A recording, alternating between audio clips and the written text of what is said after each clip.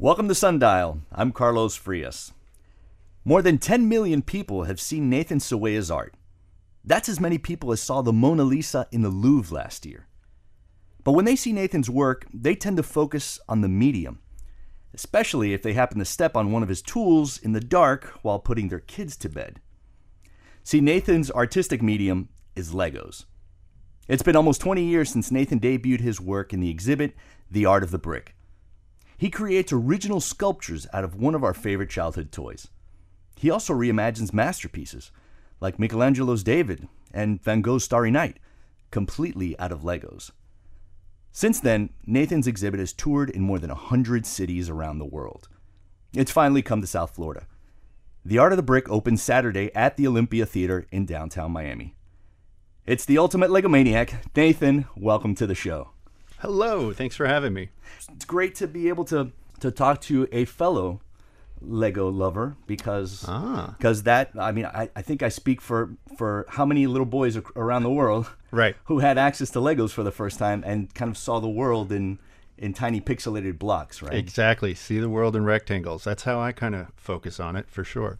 Well, it's, I think we've gotten used to at this point, we've seen different creations. You go to a Legoland, or you're in downtown Disney and you see an interesting creation out of Legos. But your work is more than that. It's more than recreations. Your work is a specific artistic vision.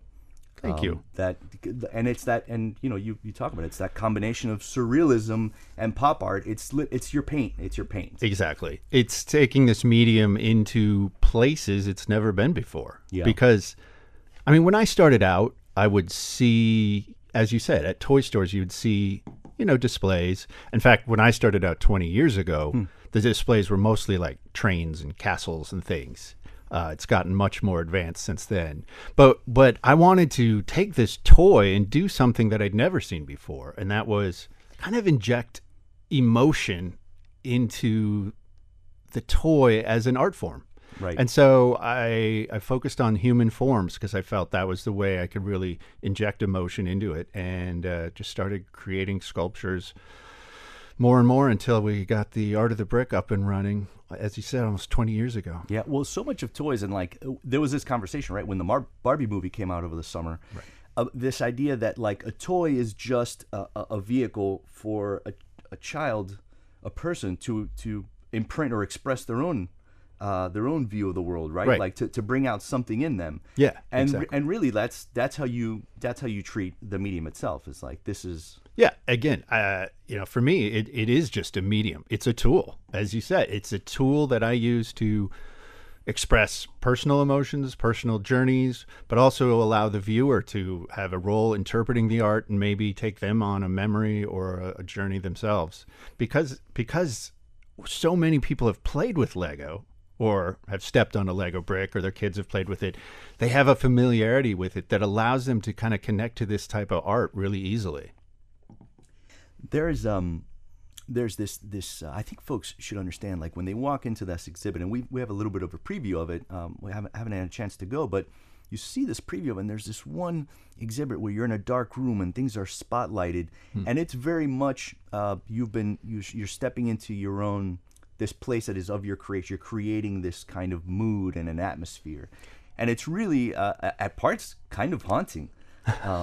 What's the exhibit? There's one. It looks like hands in red reaching down from below, and then it feels like bodies suspended above it, and it's very much this angels and demons feel, and it's not your kid's toy kind of view, Yeah, it's a piece called Division, and it uses over 100,000 bricks. And you're right, there's literally over 100 red hands reaching up from all these loose Lego bricks, and then above it I've hung over a dozen figures. They're flying overhead, and they're all in the colors of the sky, essentially. You see blue, obviously, but also like whites and grays of the clouds. And these figures are flying over. And I call it Division for personal reasons, but again, I use really simple titles because I want the viewer to have a role in the interpretation. And you said, it's almost, how you described it, angels and demons. Well, that's your take on it. And I think it's an accurate take, but, other people might see something completely different. And that's, again, why I like very simple titles so the viewer can inject their own thoughts into it. That's interesting, too, because there's, I've heard other avenues where artists, they have a specific thing they want people to feel, an emotion they want to feel. But it seems like you're also open to, like, what does this make you particularly feel? Yeah. Right? One of my most famous sculptures is a piece called Yellow, and it's a figure tearing its chest open, and thousands of Lego bricks are spilling out of its chest. And I think I've been contacted about that piece more than any other piece I've ever done. But people have a very different idea of what it means to them. And if you think about the title, Yellow, doesn't really give much away. Right. All that says is that's the color of the piece. Everything else is up to your interpretation. And I think it kind of goes back to Lego being an accessible art form again. Let's open it up to everyone. Let's make it universal, because the toy is universal. As you said, I'd been to over 100 cities with this exhibition, and that includes every continent except Antarctica. So I've met folks from all over the world, but people connect with this toy universally because there's some simplicity to it. It's about snapping two bricks together. Right. There's something that you can relate to that in the sense that, when you see one of your pieces, I can't imagine the amount of technical skill and artistry it takes to create such a technical ability to create such a thing, especially things that are towering. You make some pieces that are towering in the same way that when you see a painting painted on wood from 1,000 years ago, in a museum in Europe, where you're like, that also took that. You know what I'm saying? Like these are all huge technical challenges. Right. We're talking about in creating ultimately an art form, right? Sure. Yeah. I mean, that's a very kind comparison because these are not 1,000-year-old pieces, but they do take a lot of time. I do say you need patience for this job, because when I'm working on a piece, I mean, not a lot of folks know this, but when I'm working on a piece, I'm gluing each individual brick together as I go. Oh, that's interesting too, because obviously, to maintain the shapes, right? Some of them, they have to be glued together, otherwise they would come apart. Yeah, exactly. We ship these exhibitions all over the world, and I want to make sure they arrive in one piece. So I'm gluing each piece as I go, which means if I make a mistake, I actually have to get a chisel out and chisel sections apart if it doesn't look right. Oh my God, you must go through so many. Go through so many discarded Legos. I have a bucket under my desk that I'm constantly emptying out of discarded Lego bricks that have been glued, so they can't be reused. They get kind of messed up. Right. But that's part of the process, and so you do need patience. These projects don't happen in one day. These are long projects. Yeah. Well, it's funny because your Instagram account is fantastic. I mean, it's just like it's a funnel for attention. You could lose hours in it. And you get a view a little bit of your workspace, and just and all behind you, there's these perfectly beautifully aligned boxes with bricks of many colors and shapes, I assume. Right. And I'm curious about your space. Like, where are you when you're creating? Like, physically, are you listening to music? Are you listening to podcasts? Are you quiet? That's a good question. I mean, it depends on the piece. Sometimes I have some pop music on to get me into work. Sometimes it is a podcast. Sometimes it's just classical music. It just kind of depends on what I'm working on and where I am mentally. Yeah.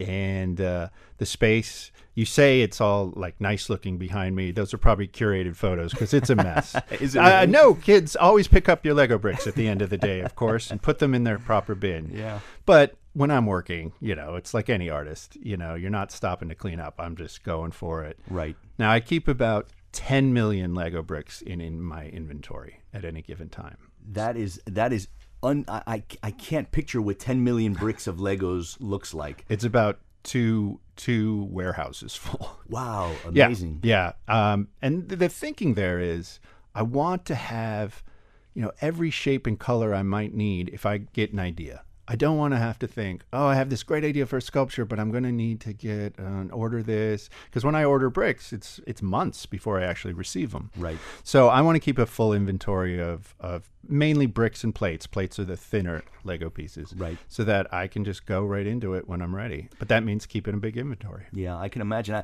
I'll tell you, my entry into Legos is I got this a huge cardboard box as a kid, and it was hand-me-down from a friend whose son had grown up, had left the house, was in college or whatever, and I got this huge cardboard box. Right. And my cousin, who later went on to be an engineer and then an attorney, he would come over and we would just dump this enormous box on the ground and just start creating. And if there wasn't a piece that was your size, like go get like the knife from the kitchen or a pair of scissors and like cut the piece in half to make it fit. And it was very much like a discovery of kind of looking around and seeing. Yeah. What does it vary with you sometimes? Like, are you looking at pieces and thinking about what you're going to create next, or are there times where you just come in with a feeling about what you want to create? Yeah, I mean that's a good question, but it's also a tough one because ideas, inspiration, they come from a lot of different places. Right. Where does inspiration come from? Right? Exactly. Yeah. I mean, can you answer that in the next couple minutes? I mean, what I would say is, fortunately, I have 5 exhibitions that are touring, so I do get to travel a lot, go to different locations, meet different people. I use that. I use those experiences, to jot down ideas. Interesting. And that's probably a starting point. In how it is. You're looking at one thing and it might spark an idea of something completely different. But I jot those ideas down and then come back to them later, and that's where inspiration comes from. Yeah, it's actually it helps put it into context too. You having 5 exhibitions touring right now. I know there's one in Paris right now. You're right. I mean, right. So like we're talking kind of all over the world. Legos really have opened up the world to you in a way that I imagine you could not have imagined. No, never would have imagined. Never would have dreamt this. When I had my first solo art exhibition, I thought, well, this will be my last solo art exhibition. I'll go all out here. This will be fun, and then I'll find a real job. But look at me now. Here we are years later, and it's still going, and it is a dream come true. When was your first solo art exhibition? 2007. Right, because you've been now doing this, that's been 17 years? That was the first The Art of the Brick, right? Yeah, exactly. And it was probably 24 pieces, and now shows have anywhere from 80 to 120 pieces per show.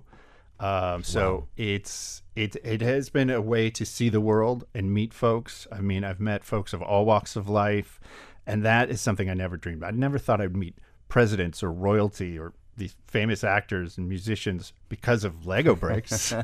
I mean, who would have dreamt it? Have you found yourself in kind of like a pinch me moment? Like, what are some of those? Yeah, I mean, the whole thing, it's been pinch me moments, since it started. Right. I used to, we joked about me being a lawyer, but I used to be a lawyer in New York City working, 60 hours, 80 hours a week doing corporate law. I never thought this would take off and become Nathan. something. Oh, Nathan. Legos really saved you. They really did. They really did. Our guest today is Nathan Sawaya. He's a contemporary artist who uses Lego bricks exclusively for his art. Nathan, I'm curious, talking about kind of this origin story. I know that you've talked about this, I'm sure already, but I'm curious how art itself came into your life. You grew up in the Pacific Northwest, right? Correct. Yes. So talk to me about who the artists were like in your life. What did art look like for you as a kid growing up? Oh, as growing up, I mean, it was Dr. Seuss and Shel Silverstein, right? Like, I mean, when I was a young kid, I thought, I'll be an illustrator, and artist was always something I could aspire to. I had very good parents that really encouraged creativity. What did your parents do? Were they creative in general? No, not at all. My father was a civil engineer. So I say there's some genetic engineering in me, I think, because I do a lot of engineering in these larger sculptures. Yeah. Your mom? She was a journalst, so poor thing. Right? We feel for her here in the studio. We do. But but what a kind of an interesting background. And what did each bring into your life? Like, what were the art forms that you grew up reading a lot, reading and drawing them? Reading, drawing. I mean, there was always creative toys around the house. There was Play-Doh to sculpt with. There was finger paints always, or regular paints. There was drawing, crayons, all sorts of creative toys, erector sets, and of course a lot of Lego bricks. I mean, they encouraged that creativity in a way that was very kind, in that they allowed me to have a 36 square foot Lego city in our living room. It was behind the couch. That's amazing. Did you recreate a city, or did you create one from scratch? No, it was all just my city. I mean, some of it was sets, like I'd buy the hospital set or the fire station set and add them, and then I'd do my own, restaurants and housing developments and such. And it was Look, you were a developer, right? Like 7-year-old real estate developer. Something like that. It was my respite. That's where I could go after school, because we were out I was in Oregon in the country, very rural, so there wasn't neighbor kids for another mile. So were you an only child, or I had a younger sister. She was into Barbies, and of course they would come and visit every once in a while to the city, but the scale was she was like Godzilla. Exactly.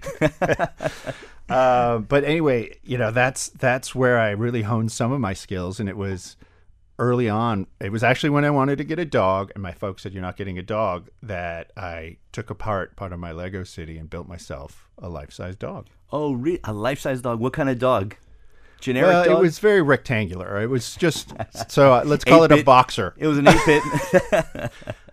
Yeah, it was pretty boxy looking. And all right, in journalism, right? Always get the name of the dog. Did the dog have a name? It really didn't, because it didn't stick around that long. And that's the thing about Legos. There's and again, and using it for an artistic purpose, is that it's evanescent, right? Like you build something, and then in a little while later, you need those bricks to build something else. But that was probably the aha moment when I was like, oh, you don't have to build what's on the front of the box. You can take this and build yourself a dog. And if you want to be a rock star the next day, you can build yourself a guitar. And if you want to be an astronaut the next day, you build yourself a rocket. Like, it was like when I realized, there's no limits. And I would rediscover that later in life as an artist with this medium. What was there a moment or people in your life that really stand out to you when you look back that encouraged this beyond what was in the box? That encouraged you to follow down an artistic path versus, like you did at one point, going to a law school path. Yeah. Well, there was, there's a few teachers, that really encouraged the creativity side of it, and using Lego was always something I kind of brought into the classroom. Mm-hmm. So, we have to do a project where we build a little, I don't know, science fair project. And suddenly, here's an excuse to bring Lego into my classroom and create something that was, for me, partly toy, but also partly whatever the assignment was. Yeah, I can relate. I remember, I want to say that, one of my submissions to the county youth fair started as a school project, and it was like I just remade my house. There you go. And my parents in it, and everybody seemed to be like kind of taken with this idea of this, creation of, I didn't know that there were Legos with sets and instructions until like I'd been playing with them for years, because my parents, were not a rich family, so we had these hand-me-downs. Right. So I'm curious, like, what were some of those that people that struck you when an adult or somebody kind of said, "Hey, this is really interesting"? Well, that's just it. It's when I remember a science fair where I had a bunch of Lego creations for, it was supposed to be what is the county going to look like in 30 years? And I came up with all these ideas of what the county would look like, and then I represented them in Lego. And that was a big moment for me where folks were like, wow, this is really cool. And I realized, probably subconsciously, Lego brings people in. Right. Again, that familiarity. They're like, this is really neat. If I'd done that same project out of cardboard boxes and crayons, I don't know if it gets the same reaction. But I agree. Yeah, there's a whimsy to it. Yeah. of applying a product that is not, it doesn't feel like it's meant for this, and then it's transformed in another way. Exactly. That's exactly what the art of the brick is all about. Is it meant for art? Doesn't matter. Let's see what we can do with it. Yeah. And you talk about whimsy. One of the pieces in the art of the brick is a 20-foot long Tyrannosaurus Rex skeleton. And it is a bit about whimsy, because when I had my first solo exhibition years ago, I was shocked at how many families were coming to this art museum. Families would come up to me and be like, "We've never been to an art museum, but we're here because we want to see your art out of Lego." Oh, so that has to be so gratifying to bring people to the arts in a way that is so organic and fun, Yeah. And relatable. Yeah, exactly. And I wanted to give back. And I saw these kids coming through, and I was like, what do kids love? Oh, they love dinosaurs. Let's spend the summer. And that's what I did the next summer, 3 months. What I did last summer. A Tyrannosaurus Rex skeleton. But amazing. Yeah, that's part of the fun, part of the whimsy, but also transforming what the brick can be. Did you? I'm trying to picture, you getting to this point where you turn your life over to this. Yeah. To basically, I always say it's jumping from one ice float to the other, right? Where you make that leap. When what was the moment where you started thinking about like this is a career, like making art as a career? Yeah. Yeah, it was an interesting journey. So I was practicing law in New York. I was doing these long days. I'd come home at night. I would need some sort of outlet. Some people go to the gym at the end of the day. For me, I needed to be creative at the end of the day. So I would do like painting and drawing and sculpture, but sculpture out of more traditional media like clay and wire. And it was just one day I thought, well, I used to play with this toy. I dug it out of my closet, started building with Lego, and started using that as a medium. And it just kind of grew organically from there. That's amazing. So you hadn't touched Legos, hadn't thought about Legos in a long time? I'm not saying I didn't think about them. Like, I still had them in my college dorm room, like hidden under my bed. I never brought them out, but they were a security blanket. But yeah, I hadn't touched them in a while. And then just, I think it was actually my folks were cleaning out the garage, and they were like, "We're shipping you all these boxes, or we're throwing them out." I was like, "No, I want them." Oh, and that's so they interesting. shipped me That was the boxes moment. of Lego brick that I just stuffed in my closet in my New York City apartment. But one day I pulled it out and started using it, and that must have been I'm trying to picture you from the Pacific Northwest in New York City, like how different your life is, and how much Legos maybe rooted you in. I don't know, in childhood, a little bit. I mean, we joked about me, saying it's a security blanket, but it probably was some truth to it being a security blanket, because I was this kid from my town had 2,500 people in it, Wow. So then I went to the big city when I was 17. Never had visited New York before, never had been east of the Mississippi before, right? Like, this was big. Here we go. And just kind of dropped myself down in New York and went for it. Were you terrified, or did you jump? Did you adjust pretty quickly? No. It was 6 months of pure terror. Wow. No, it took me a while. I was the small town kid, and they put me in went to NYU, so I was in a dorm room with two other guys who were from Manhattan. So it was a very different world. Wow. Was art in your life at that point? It was. I drew a lot back then. I mean, I drew all over my dorm room walls. Really? Yeah. I got in terrible trouble for it at the end of the What kind of things? Like what scale? Small little big scribbles, giant or big things. And like I even drew a gigantic Cat in the Hat above my desk, which goes back to my Dr. Seuss days, right? Like, amazing. So that childhood whimsy is something I tried to pull with me constantly. And I'm not joking about having Lego in a box under my bed. Like, I had it there too. Right. Yeah. And so there's this point where you're an attorney and you're working in this job. At what point there must have been a point, right, where you start thinking, I'm going to create art at this, or someone says someone should see this thing that you created. Yeah. What was that thing? I mean, yeah, we've jumped to me being an attorney, but I was in college as this young budding artist, and then at some point I'm like, oh, I should go to law school because I didn't really have faith in my art, to be honest. Oh, so you went to NYU thinking of an art career? No, I went there because of my mother. I was going to be a journalist, but then I look at you and I think, wow, I made the right choice. Decision. No, I'm joking. I went there to study journalism, and I then eventually, but art was always in the back of my mind. But again, I didn't have faith in it, so I took art classes, but I never pursued it as a major.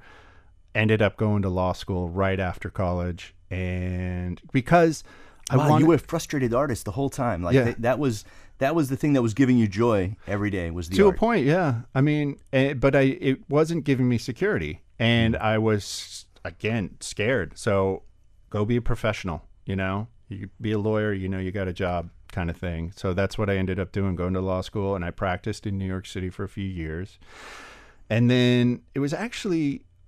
Back to your original question about, sharing my art, I put a website together, which was my virtual gallery. And I just started sharing what I was doing, and people reached out and said, oh, this is cool. Can you make me this? Can you make me that? What was your medium? What were you working at then? I mean, Lego bricks. Already Lego bricks. So this is, after long hours after the law firm, I was working in the evenings on these Lego projects and exploring what could be done with Lego. And it started out very simplistic, looking around the apartment saying, oh, there's an apple. Can I build an apple out of Lego? There's a baseball. Can I build a baseball out of Lego? You were teaching yourself the technique without knowing. I was honing my skills. Yeah. I was learning how to make a sphere using just rectangular pieces. Right. And that is one of the keys. Like when kids talk to me today about like, how can I be you?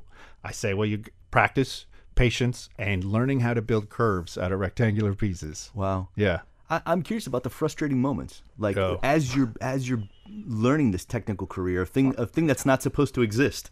Yeah. Well, I mean, there's tons of frustration, of course, because the medium itself only comes in certain shapes, only comes in certain colors. And back then it seemed like obstacles. Now I kind of embrace that. I embrace that the medium has only a certain number of colors. It's like a haiku. In a way it is. Yeah. Absolutely. And I love that. I love having that structure now. I mean, I'm curious how having, because Legos when I was growing up, like, it's the one that they made fun of in the movie, right? It was the spaceship guy. That was the Legos that I had. It was very basic. Now there's all kinds of curves and edges and specialty parts and everything else. And I'm curious whether any of that has changed your art. Well, to a certain extent, I suppose. You will see in some of my pieces I add a little detail here and there. Maybe the eyes of something are a specialty piece, or maybe like in the exhibition, there's a replica of the girl with the pearl earring, the famous painting. Right. Mm-hmm.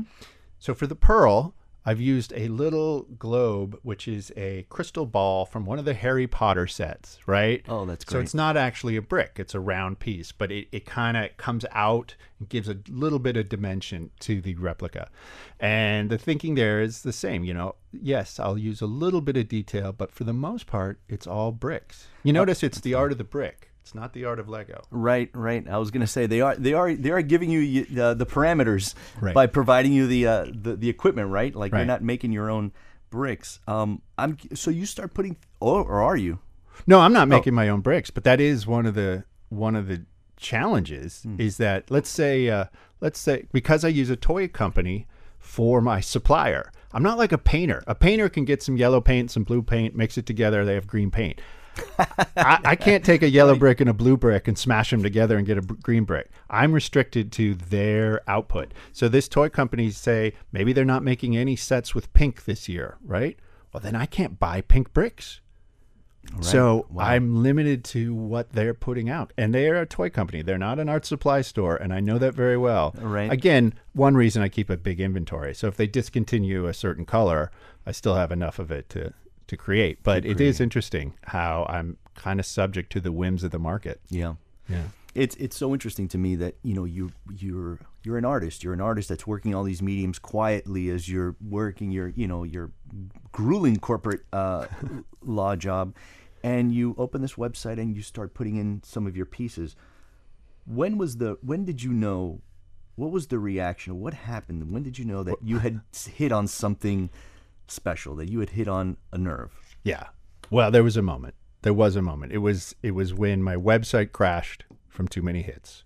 And I thought, there's something here. This is it. There's definitely a market here. Because I was doing commission work and getting jobs that I was taking on in the evening. Like what? What kind of commissions were you getting? I was like, could you make a portrait of my child? Or could you build... Out of Legos? Mm-hmm. Could you build my dog out of Lego? Some funny requests from businesses. Could you build our logo? That kind of thing. Well, so much art is like that. There's a commercial aspect, like I have to feed myself. Yeah, exactly. And at the same time, you're creating things for you. Oh yeah, it's like Warhol was doing store windows to pay for things, before he became Warhol, and that was part of it. I knew I had to pay the bills, I made the decision to pay the bills out of Lego rather than lawyer. Yeah. So I left the law firm. And I had to go on the 42nd floor and tell my boss I'm leaving the firm to go play with toys. I'm curious, what were the pieces that made your website crash? Was there something in specific, or is it just you were just getting that kind of volume?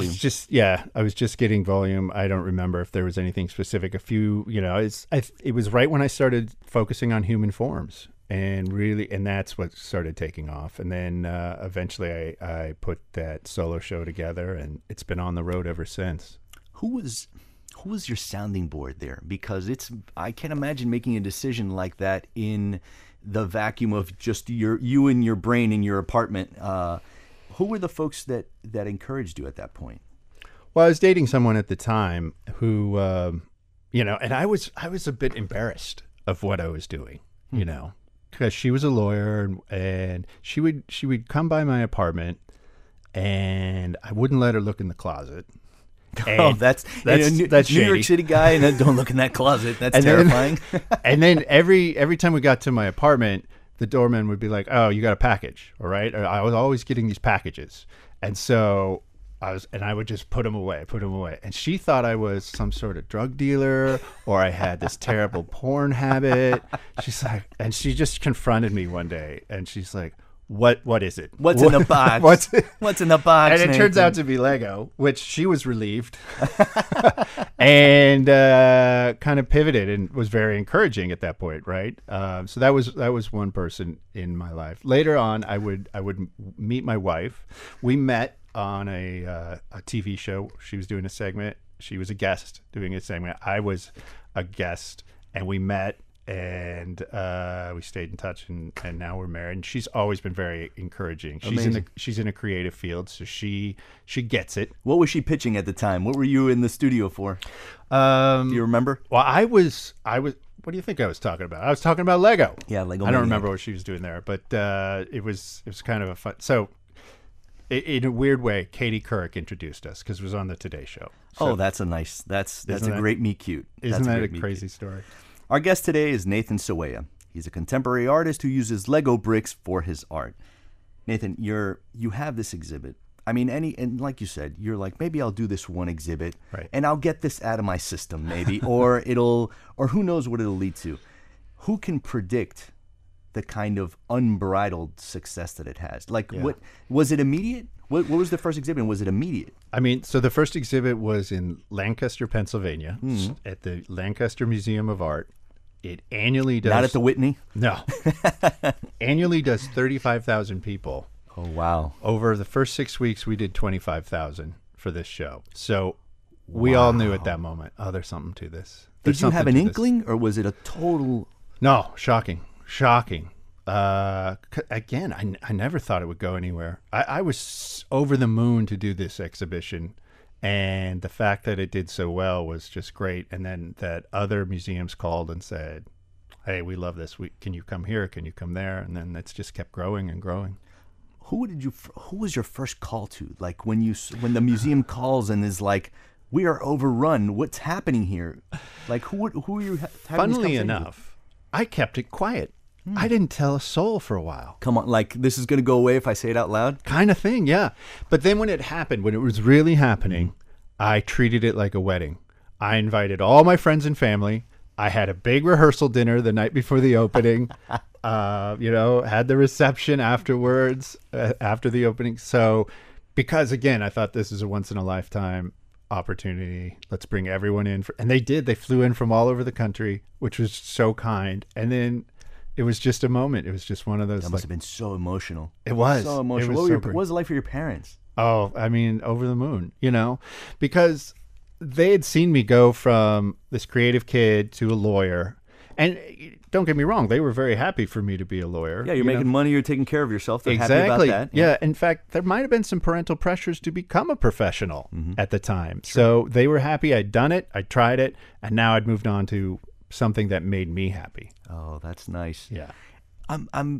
Then, you have this exhibit and the thing goes wild. You have this incredible feedback. When does it really start to get into a territory where, like, this is really unexpected? Like these, like opportunities that you would never have imagined. Yeah, it just kept kind of growing, and that was something I never imagined. I mean, when I left the law firm, I did something interesting. I let my legal license expire because I didn't want the safety net of like, oh, I could always go back and be a lawyer. So I let that license expire so that it kind of kicked me in the pants that I have to make this work or do something else. And so I would take on projects. And what I was doing is I'd take on a project for a commission, a paid gig, and then I'd do something for myself. And then a paid gig, and then something for myself. And the stuff that was for myself is what turned into the Art of the Brick.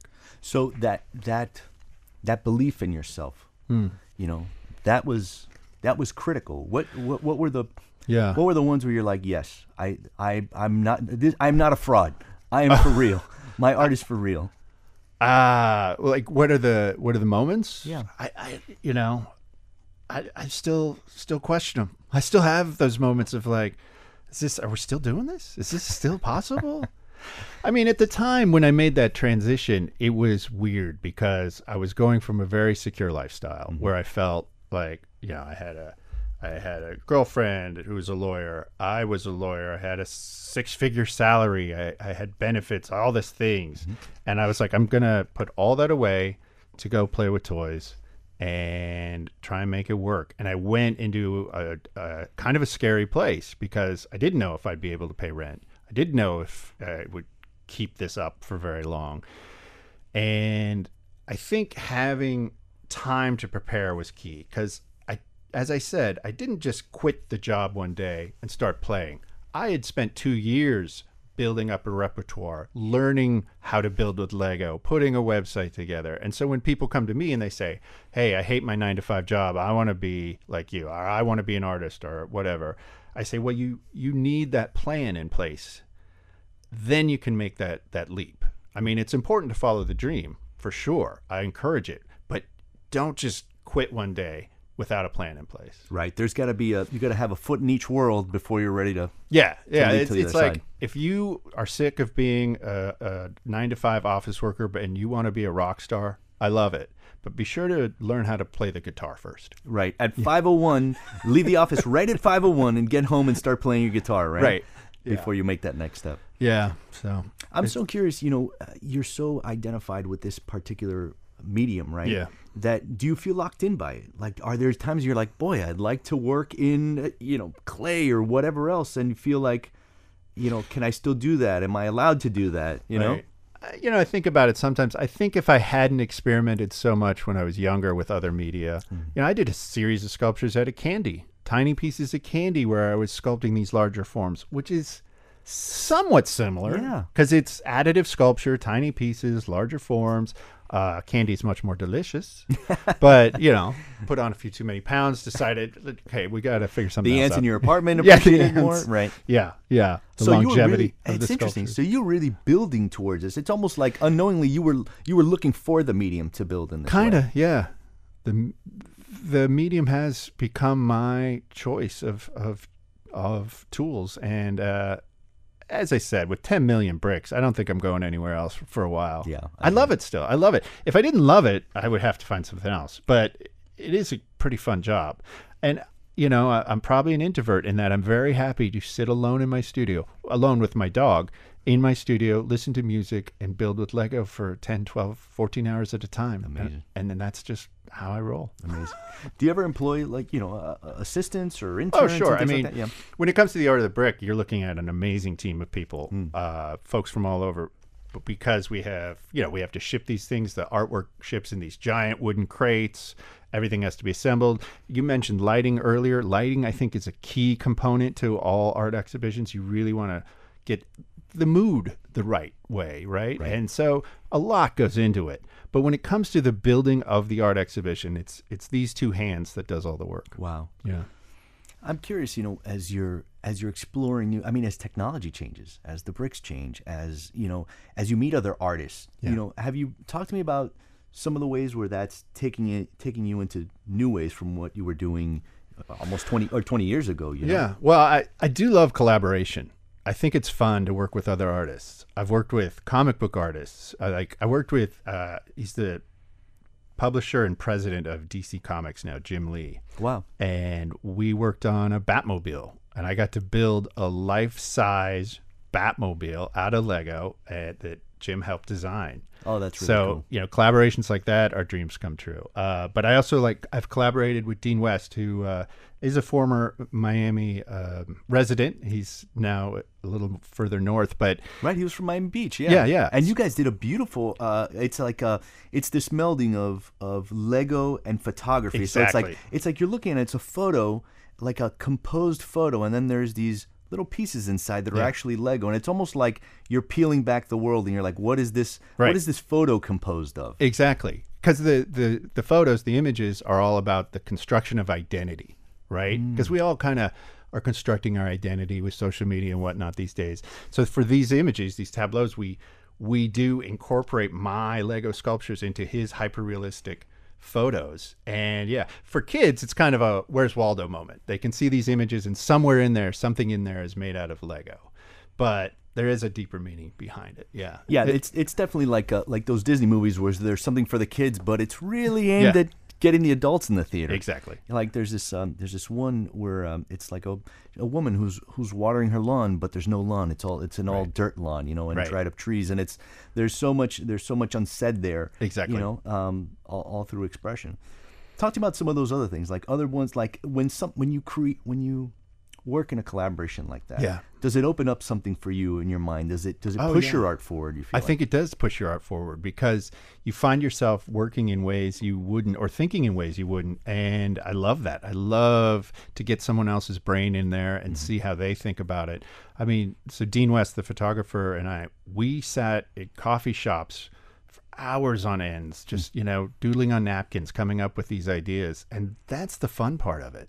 I think is bouncing those ideas off of someone else. So I do like it. And it's so different from what you do. Like you said, Exactly. you're usually 12 to 14 different. hours alone in your studio creating, and now you're collaborating. Yeah, it's definitely a different part of it, but I do like that part. But then, you know, I'm exhausted and I miss just being alone in my studio. Yeah. I'm curious whether you need to recharge your batteries. Exactly. Is the art of the brick, the exhibit, does it change? Like, is it kind of this medium where is it a box that you get to build inside of differently throughout, or do you ever think of like, I would like to do a different kind of exhibition that would, I don't know, I'm curious about that. I mean, so not, you know, as I mentioned, there's 5 exhibitions currently. Not all of them are the same. And yes, everything's always changing. I'm adding pieces, I'm subtracting pieces, just because I'm still creating. Right. And so I want to add new things, and I want to change it. And some stuff, you know, that I did years ago, I'm like, it doesn't hold up. I don't want to use that anymore. And some stuff is 15, 20 years old, and it's just part of the show. And so it's always a mixed bag. It's funny because the piece that you mentioned earlier, yellow, which is a lot of people know, and it's like a torso, faceless kind of opening, and there's yellow bricks spilling out. I saw one review that described it as maybe a self-portrait, and you had something as on your Instagram, which is like it's like a video montage that is you actually do call self-portrait. So I'm curious about that. About do you find yourself kind of re-examining who you are as an artist as you? Oh yeah, for sure, definitely. I think a lot of my art is probably a self-portrait in a certain extent, because you can look at it and you see. You know, you see a lot of pieces about metamorphosis, right? Change and transition. Well, you know, I've been through a lot in my life. And there's particular pieces that have come out that are, you know, I look back on, I'm like, oh, this was clearly when I was depressed, and it's all about my depression. And this piece, or another piece that's in the show is a figure pulling away from a wall, and there's all these arms holding it back. Well, that's right when I was trying to leave the law firm. You know, that's what that stems from. And all these people telling me I was crazy. And what are you doing? Right. You know, so certain pieces have certain grounded moments in my life, I suppose. I'm curious about some of those pieces that have been around for a while that you feel like don't speak to you anymore, and that what do you do with them? Do you put them away? Do you deconstruct them? They're more replica-oriented pieces, like I mentioned, baseballs and apples and things that I did when I was just starting out, which were great ways to hone my skills. But do they stand up to this day? You know, maybe to a certain extent, just to see my progression and my history. But you know, if space is a premium, which it is often, I'll take those out. Yeah. And plus, there's like it seems like you're right in the heart of exploring like the richness of your of your experience, like as you get older, as you have more complex feelings and what have you. Exactly. I'm curious, is there anybody in your house playing with bricks now besides you? God, no. No? No, I don't have any Lego bricks in my house. Really? Is that crazy? No. I agree. It is. They stay at the studio. The art studio has plenty of bricks there for me to work with, and so when I get home, I want to do something else these days. I like to cook. I think if I wasn't doing this, I might pursue being a chef. I think you made the right choice, though. I think I think a lot of chefs out there listening are like, man, this is a hustle, and it's hot. Right, that's true. And it's hot. And it's potentially dangerous. I'm curious what you're thinking about next. Your art has evolved so much. Yeah. Where do you find yourself interested in exploring, like when you go back, that you can talk a little bit about? Well, I mean, with the show still touring, I'm always adding, tweaking. I have some ideas. I have a long list of ideas. And in fact, one of the best parts of my day is I also get requests constantly. Oh. So when I open up my email in the morning, it's always the most random requests from folks, just some are crazy, some are fun, some are intriguing. And I'll pick and choose a few projects from now and then and take them on. And so what's next can be a variety of different things, but I do take on commissions still. Just, if there's something interesting out there, I'll take it on. What's one of the commissions that you've gotten that you were really excited about? Well, I think I mentioned the Batmobile. Did I bring up the Batmobile? Oh, yeah. Let me tell you about the Batmobile. Something like that is a once in a lifetime. Warner Brothers reached out, DC Comics, and everyone's like, okay, I can do something like this.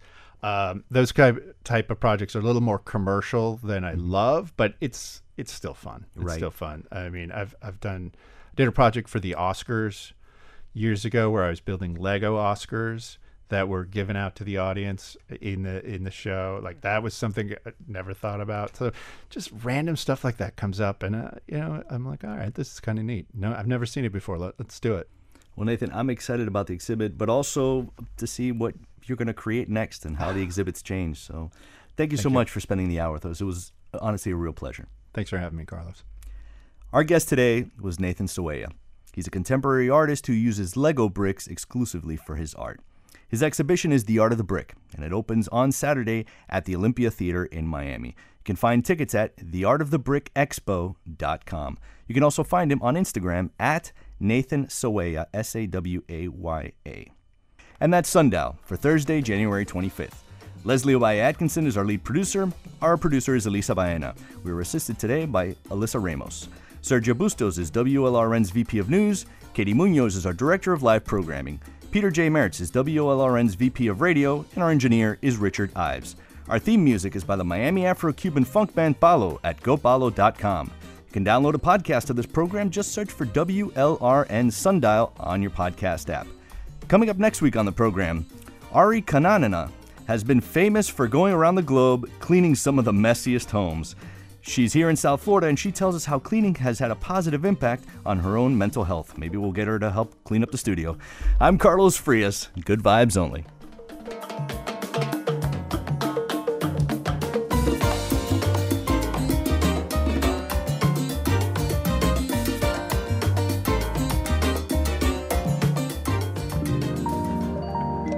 WLRN Public Media.